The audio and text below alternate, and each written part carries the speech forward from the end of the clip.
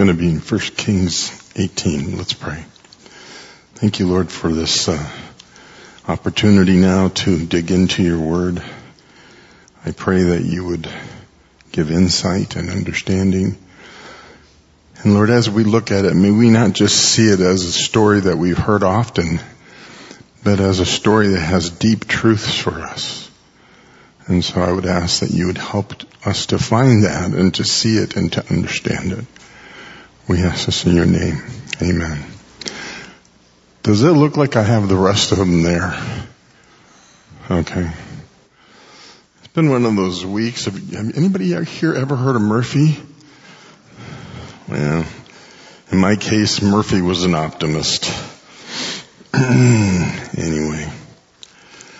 A number of different countries in South America, you can go to cathedrals or into cathedrals and see clear evidence of what we call syncretism. So here's something, and you look at that and you say, oh, that's kind of hideous looking, and yeah, it would be.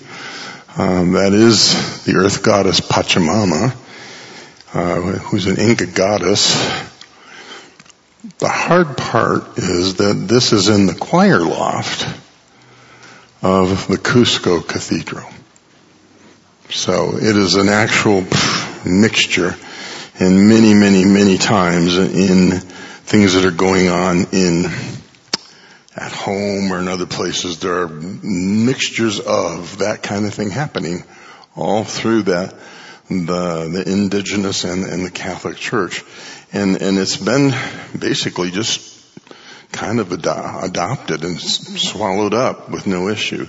Syncretism is this, the combining of or mixing of two different forms of belief or religion. Now, in the case of Israel, Jezebel desperately wanted to take over everything and have Baal be the god that is worshipped. They weren't going to mess with anybody else. Baal was king god, and he was the one they were going to give loyalty to. The problem with that is you can't do that.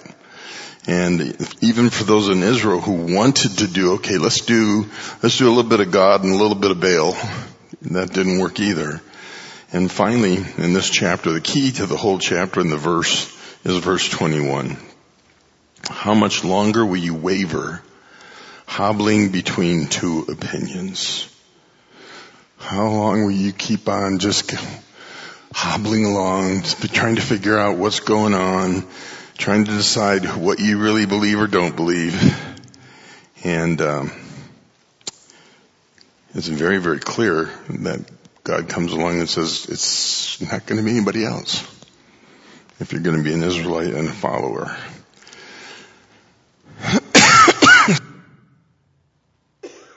Sorry about that.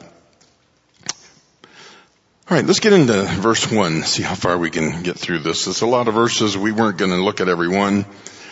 But this is 3.5 years into the drought. And verse 1, the Lord said to Elijah, go, present yourself to King Ahab. Wow. Can you imagine what that was going to be like? This is a guy who would have given any kind of ransom if someone would have brought him Elijah. He had looked for him everywhere, could not find him. And so Elijah went to appear, so that was what he did, followed up with what God had said. And again, thinking of Ahab and thinking of Jezebel, thinking of what he had done to their God, because this was a face-to-face Baal against God, Yahweh. Because Baal was the one who brought the green rain, brought the harvests, and brought all those things that they desperately needed to live in that land. And Elijah had come along and said, you're done. 3.5 years, no rain. So they missed at least 3 harvest seasons and maybe 4 in that time period. Now, verse 2. So the famine is severe, and Ahab has summoned Obadiah, and they're going to go out looking for people or find water so they can water some of their cattle if possible. Obadiah was the third highest in the kingdom. He probably would have been known as an administrator or as someone who was in charge of the nation, or maybe prime minister, that kind of a thing. But he ruled over, not ruled, but he was given authority over all of the king's household and all the king's belongings and all the king's properties. And at first you start thinking about that, you go, how could he do that? He must have really been a Baal worshiper. And if you look at it, you find out that we would be wrong. Ahab summoned Obadiah, who was in charge of the palace, and Obadiah was a devoted follower of the Lord. So you've got someone here who is able, for whatever reason, to live out his faith and to live it out in an incredibly difficult place. To do it there in the middle of Samaria. He was a devout believer, so there was no question of that. The incident to which Obadiah refers is only mentioned here, because they meet, and then Obadiah says, "Hey, if I go tell the king what you say, well, then he's going to say, where is he? And he's going to kill me because I didn't bring you in with me." And Elijah promises to come. And the incident to which Obadiah refers is only mentioned here, that he had taken prophets and saved them, 50 of them in one cave, 50 in the other. And so you look at that and you say, okay, not only did he worship God, but he put some feet to it in a very dangerous way. Because every day he took water and food to 2 caves where there were a number of men who needed to be able to eat. So Elijah did what God asked him, and other prophets of God were killed by Jezebel. There were the get even reprisals, but there were also many others that were killed just for being people who didn't buy into Baal, at least partially. So in the middle of the plan to replace the worship of Yahweh with Baal, Obadiah takes steps, but he saves the 100 people. Ahab, in verse 5, says, "We must check every spring and valley." This is they're going out to see if they can't find more water. I need water for the horses. We need water for the mules. So they split up the area between them, and they're looking in every little valley and everywhere to see if they can't find some spring they've missed. Can you imagine what that'd be like at the end of a 3.5-year drought? To find only dried up springs, because that's what they were finding. So they're out there looking and looking. Then verse 7 says, as Obadiah was walking along, I'm going to jump on down. We just already covered that.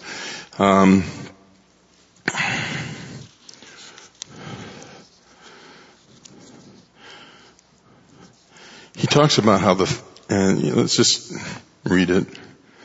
For I swear, verse 10, the Lord God the King has searched every nation and kingdom on earth to find you. And each time he told Elijah's not here, the king forced the king of the nation to swear the truth of the claim. And you now say, go and tell your master, but as soon as I leave you, you're going to get spirited away, and I will be stuck facing Ahab by myself, and you'll be safe and sound somewhere else.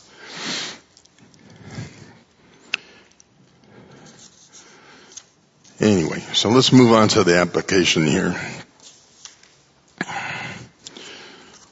Lesson 1 from Obadiah's life. Stay where God places you. That's a bad place to have to be, isn't it?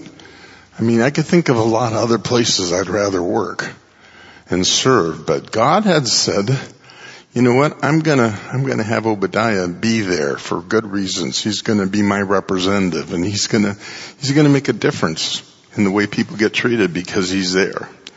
So stay where God places you until He moves you in some special way. The second one, serve faithfully, do your best always, even for an ungodly employer. Can you imagine every day getting up and saying, oh man, I gotta work for this guy, and I gotta do my best job for this guy? And that's the hard part, isn't it? Because Obadiah knew what God expected. Might not have been what King Ahab expected, but God was expecting him to behave in a certain moral standard, and that's probably why he kept his job so long. Others had the job and perhaps lost it because they were cheating the king out of resources. Serve faithfully and do your best always. I love the fact that he just said, okay, I will go, I will do what I need to do, I'll keep honoring God. And, Joseph, Obadiah just kept doing what he needed to do.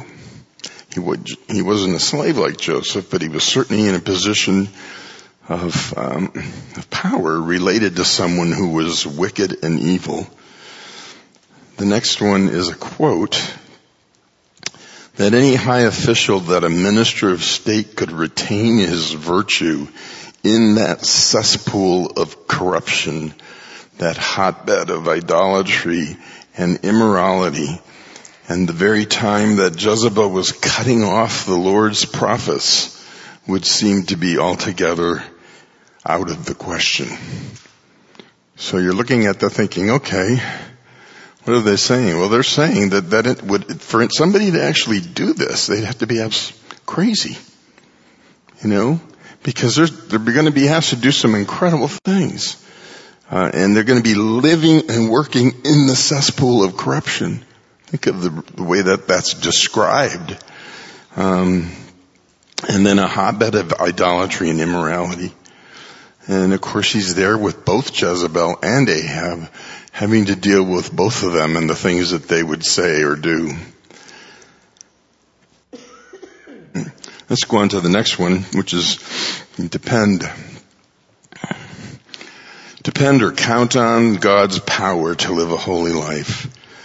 How was it that Obadiah was not discovered and killed? He trusted God. And he said, Lord, you're calling me to this, then I'm going to trust that you're going to take care of me. And I think in his own thinking, he also knew that if the time was right and he was supposed to come home and meet the Lord, he was willing to do that. And so there's this sense of count on God's power to live a holy life. Nobody lives with Jezebel and the 450 prophets of Baal and the 400 prophets of Asherah and is not tainted at all by it. That's a horrible way to live. And yet that's where God had placed him. Last one, if faith in God can survive in Jezebel's court, it can survive anywhere.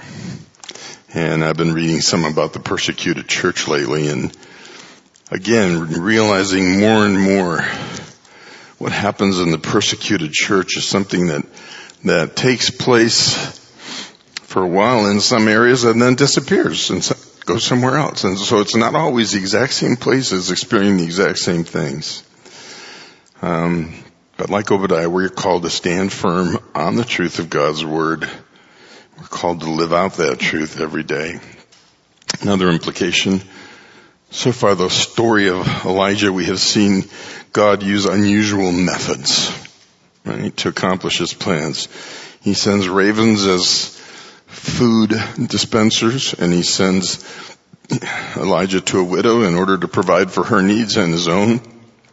And now we see that he chooses the third most powerful person in Samaria to provide for his needs. Just amazing when you think about it. So God does protect those who are serving him, and if he doesn't protect them, or if their task is done and they are called home, he is protecting them even through that whole process as well. And sometimes we forget that The fact that God does bring some of his people home does not mean that God isn't disapproved of anything that they've done. Sorry about that. So because God is an infinite God, a sovereign God, we cannot put him in a box or tell him, this is how you have to do it. An infinite sovereign God has an infinite options and the ways that he can work.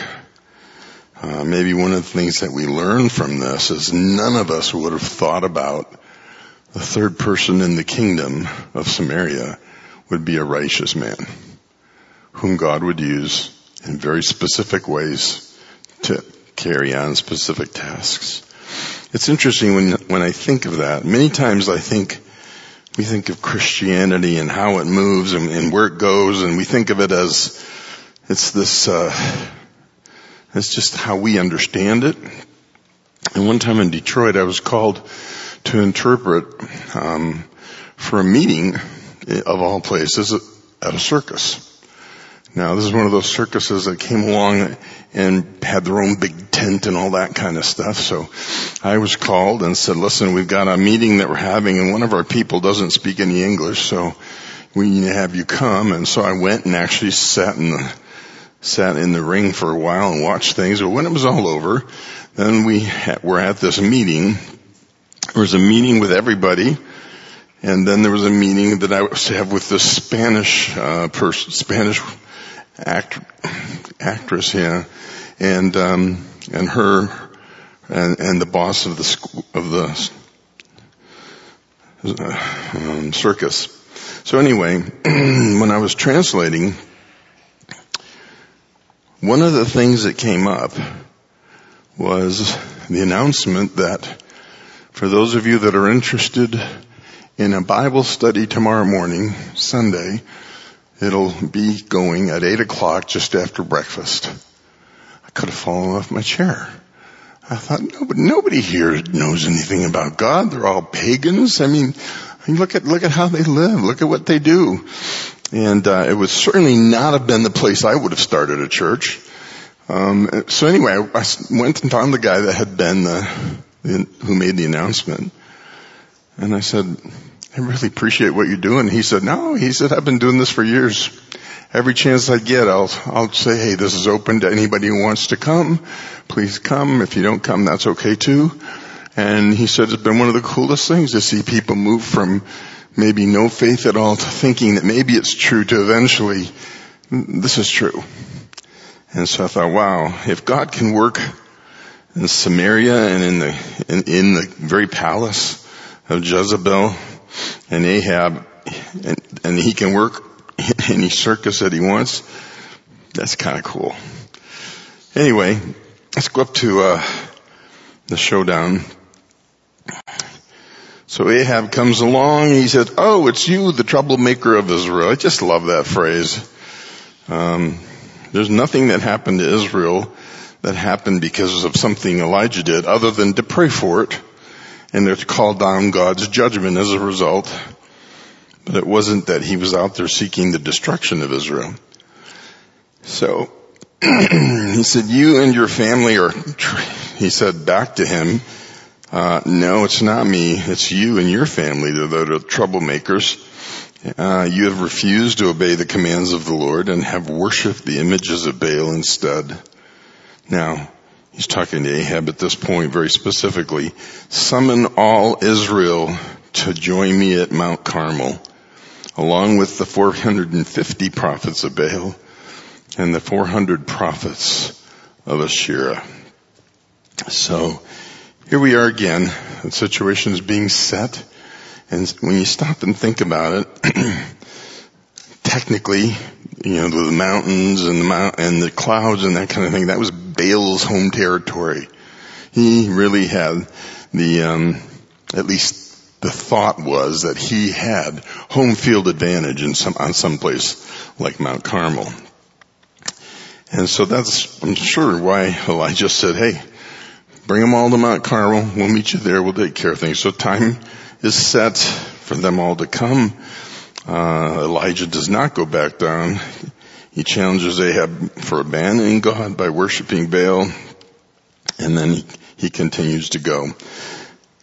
Let's look at this map, just so that we have a sense of. That's where Mount Carmel is. You can see the Samaria itself is just south of that. And so he's gathering all the people in Israel and saying, okay, this is where we're going to meet. I'm sure they set a date or time or whatever, and everybody was supposed to go, including the prophets. Now, Mount Carmel had also been associated with Baal worship for years, so that's another one of those things. So stop and think about it. The 400 prophets of Asherah did not go, but the 450 prophets of Baal did. And so you've got a 450 to 1 is the ratio of what's going on there.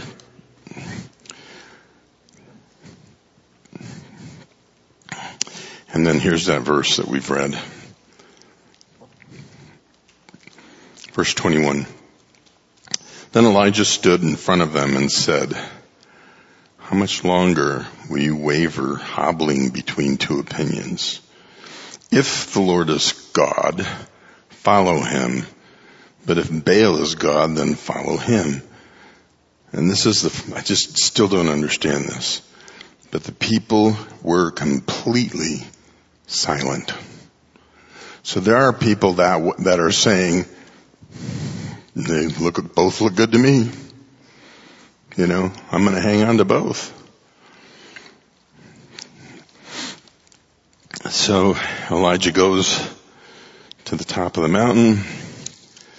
And again, like I said, he challenged them. Verse 21 again, how long are you going to be paralyzed by indecision? And just challenging them in every way he can to say, listen, you are not even living, you're paralyzed.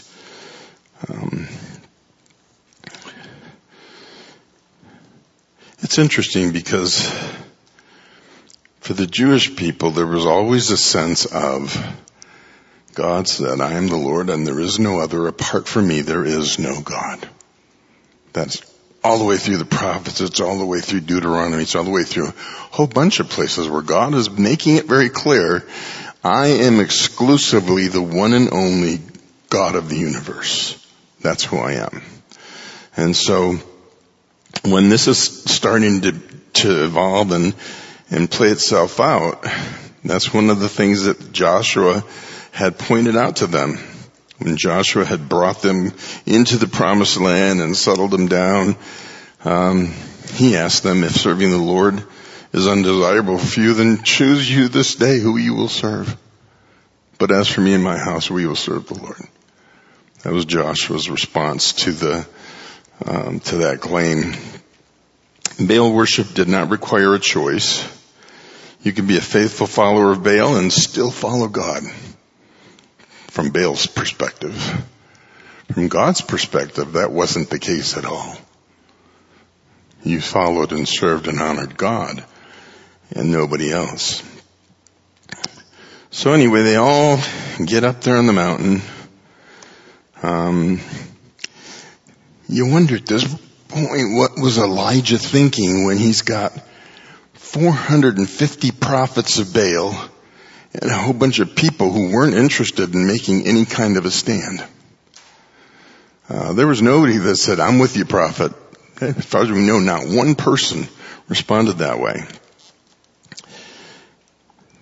So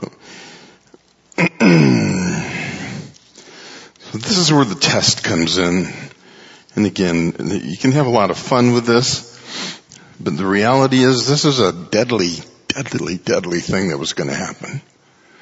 There was a lot of people who were going to be killed as a result of what happened on Mount Carmel. So they get the bulls up there on the mountaintop, and Elijah says to the prophets, hey, take whichever bull you choose, build an altar, put the wood on it, put the bull on it, and then call on your God to bring fire down from heaven to consume your altar. Consume your offering. And they were total agreement with that. So They get going. You know the story. I mean, these guys are doing everything. I mean, think about it from their perspective. They could be losing their livelihood, if not their lives, because Elijah doesn't mess around. And these are people who deserve to die under Old Testament law for the way they had behaved and taken others totally in the wrong direction. So the two altars are there, and actually Elijah at this point is just watching. You know, they build their altar, they put the bull on the wood, and they're praying and calling out. And you gotta imagine that 450 people doing that all at the same time had to have been something else. And so they're kind of wondering what's going to happen here. And they were praying and praying, "Oh, Baal, answer us," but there was no reply. Elijah was not contending for the Lord's equal position with Baal, but God's exclusive uniqueness. So about noontime, so probably 9-ish is when they had gotten that first altar built and the bulls on it. About noontime, my favorite part of the story, Elijah began mocking them. "You'll have to shout louder than that," he scoffed, "for surely he is a god." Because he is daydreaming, or is he relieving himself, or maybe he is away on a trip, or is he asleep and needs to be awakened? So they shouted louder and followed their normal custom. They cut themselves with knives and swords, and the blood gushed out. So you got 400 people just going crazy with swords and knives and stuff, and nothing happens. So after another 3 or 4 hours go by, Elijah calls the people over and says, "Okay, let's build an altar." And so they build an altar.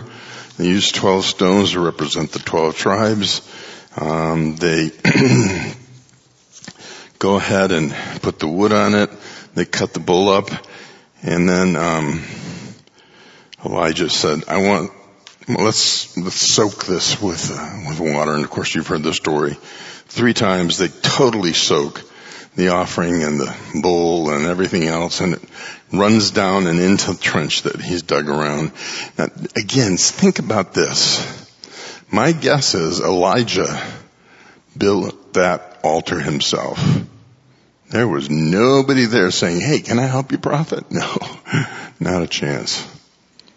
They still hadn't decided which direction they were going to go with all this.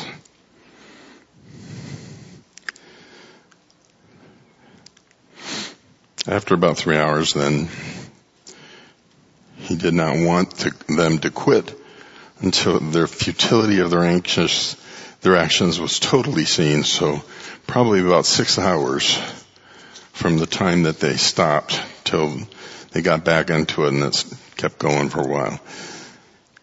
Then Elijah called the people over. "Come over here." They all crowded him as he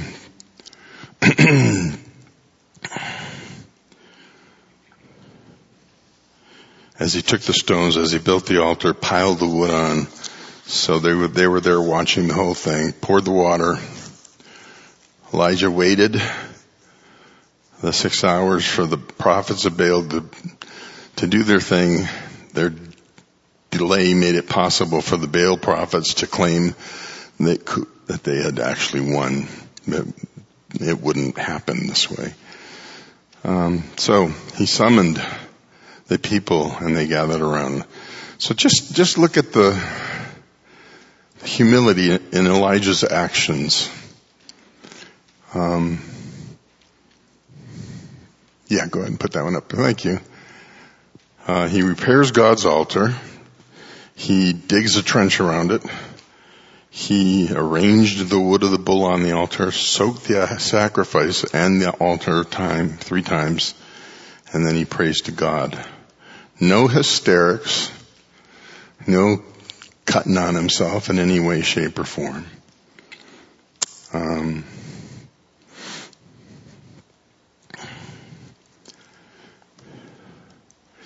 In verse 30, he says, O Lord God of Abraham and Isaac and Jacob, prove today that you are God in Israel and that I am your servant. Prove that I have done all of this at your command. O Lord, answer me so that those people will know that you, O Lord, are God and that you have brought them back to yourself. Remember, this is the point for Elijah. You need to know that this is God doing this and that he wants you to come back to him. That was the point of it all. And verse 38 is a great verse.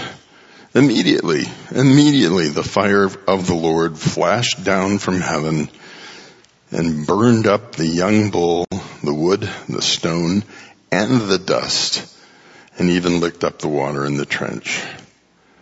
And when all the people saw it, they fell on the ground and cried out, "The Lord, he is God. Yes, the Lord is God." So are we seeing a conversion? It's really hard to know here. From the future history, this was a blip. It might have caused some change, but what you see coming in the next few chapters make you realize that it hasn't changed that much. Lessons from Elijah that we learn. When we are in the will, and when we are in God's will, we are invincible. And I want to be really careful with that statement. I just want to say that when we are doing what God wants us to do, he watches over us. Not that we can't die, not that we can't be hurt, not that we can't have struggles, but God is at work and he helps with whatever the situation is, giving us the strength, the peace, and the grace that we need. The second thing, trying to mix faith with anything else is sin. You can't mix believing in God with believing in Baal. And then our most effective weapon is always prayer. Never underestimate the power of God, of one life dedicated to God. I want to again go back to the whole thought that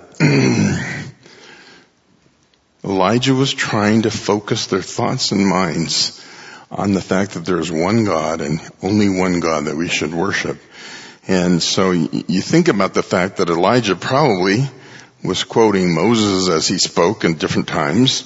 In Exodus 23 said, "You shall have no other God before me. You shall not make for yourself an idol in the form of anything in heaven above or earth beneath or in the waters below. You shall not bow down to them or worship them, for I, the Lord your God, am a jealous God." Isn't that incredible? So you've got him saying, hey guys, we are supposed to be worshiping God and only God. As a matter of fact, he told us that way back in Exodus. And then Joshua reminded us, and we just looked at that a minute ago, but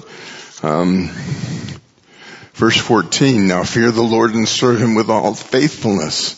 Throw away," this never ceases to amaze me. It's at the end of Joshua's career. "Throw away the gods your forefathers worshipped beyond the river and in Egypt and serve the Lord."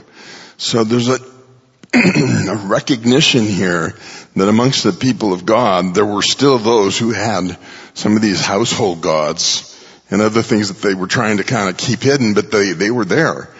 And Joshua was saying, listen, throw that stuff away. Get rid of it. Serve the Lord.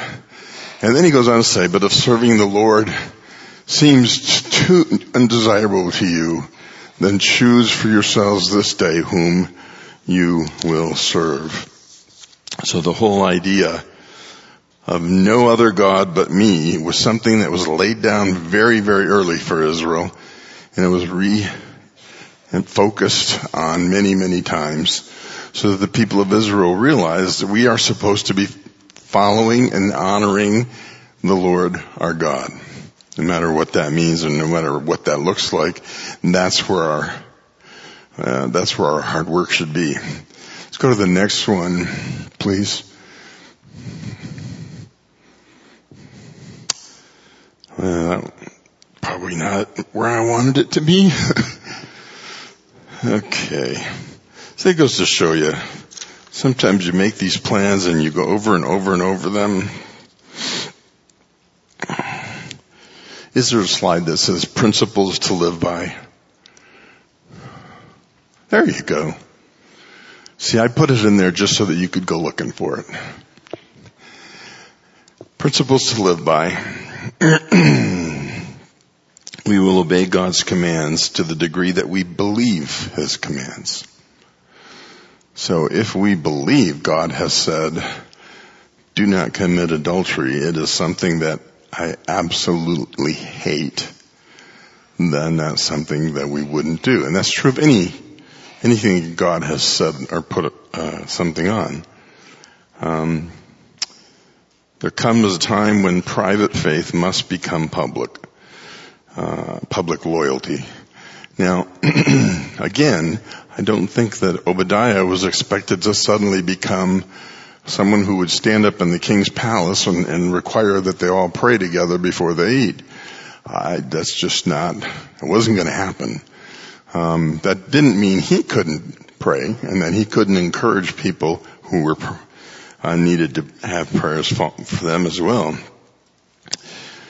There comes a time when private faith must become public loyalty.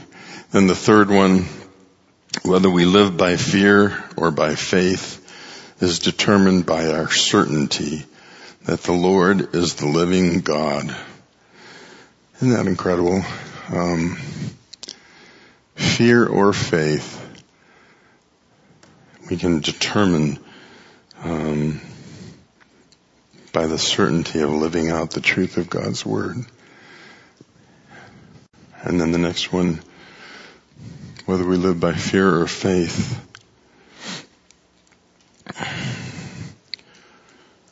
Whether we live by fear or faith is determined by our certainty that the Lord is the living God. There's the next one, there is no middle ground between the loyalty of God and the commitment to any other. And then spiritual commitment must rest on the convincing proof of personal preferences.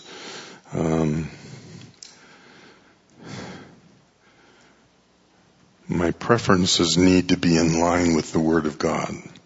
So if I've got a preference and I want to stand on that preference, then I measure to make sure that it matches what God says. And if it does, well, then I live that through and I go with that. Again, just a reminder, this is, I think, so easy to happen. 1 Kings 18:21. Elijah went before the people and said, how long will you waver between two opinions? If the Lord is God, follow Him. But if Baal is God, follow him. But the people said nothing. Now, when the fire came down from heaven, they went, rah, rah, rah, let's run after the prophets of Baal, let's catch them, let's kill them at the Kidron Brook. But that's all Elijah is saying, this is what needs to happen, let's go do this. And they joined him in that. But there does not seem to be a long-term result from what happened on Mount Carmel. And you sit back, and I think maybe one of the things that causes chapter 19, where Elijah moves and just leaves the area, is that Elijah was hoping that having this big confrontation on Mount Carmel was going to bring about a revival of massive proportions in Samaria. And it didn't. It just didn't. And so, again, one of those things that you sit back and you go, Lord, what are you doing? And He doesn't always tell us.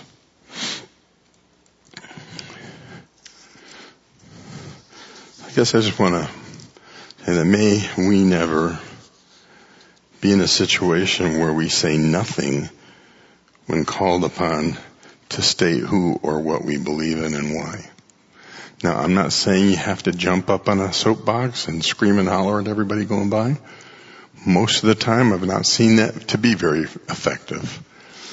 But to be able to say to a friend or to say to a coworker or whatever, to just share little bits and pieces of what you're learning, just about how cool God's Word is. Those are wonderful things we can do, which kind of put some salt out there and encourage people to think through what's going on with them. Let's pray. Lord, thank you. Thank you for your word.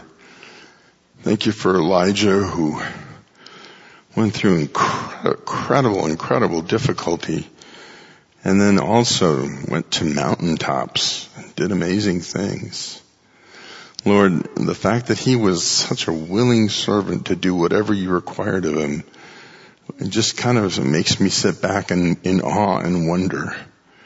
And I begin to realize even more what an amazing prophet, what an amazing man of God he was.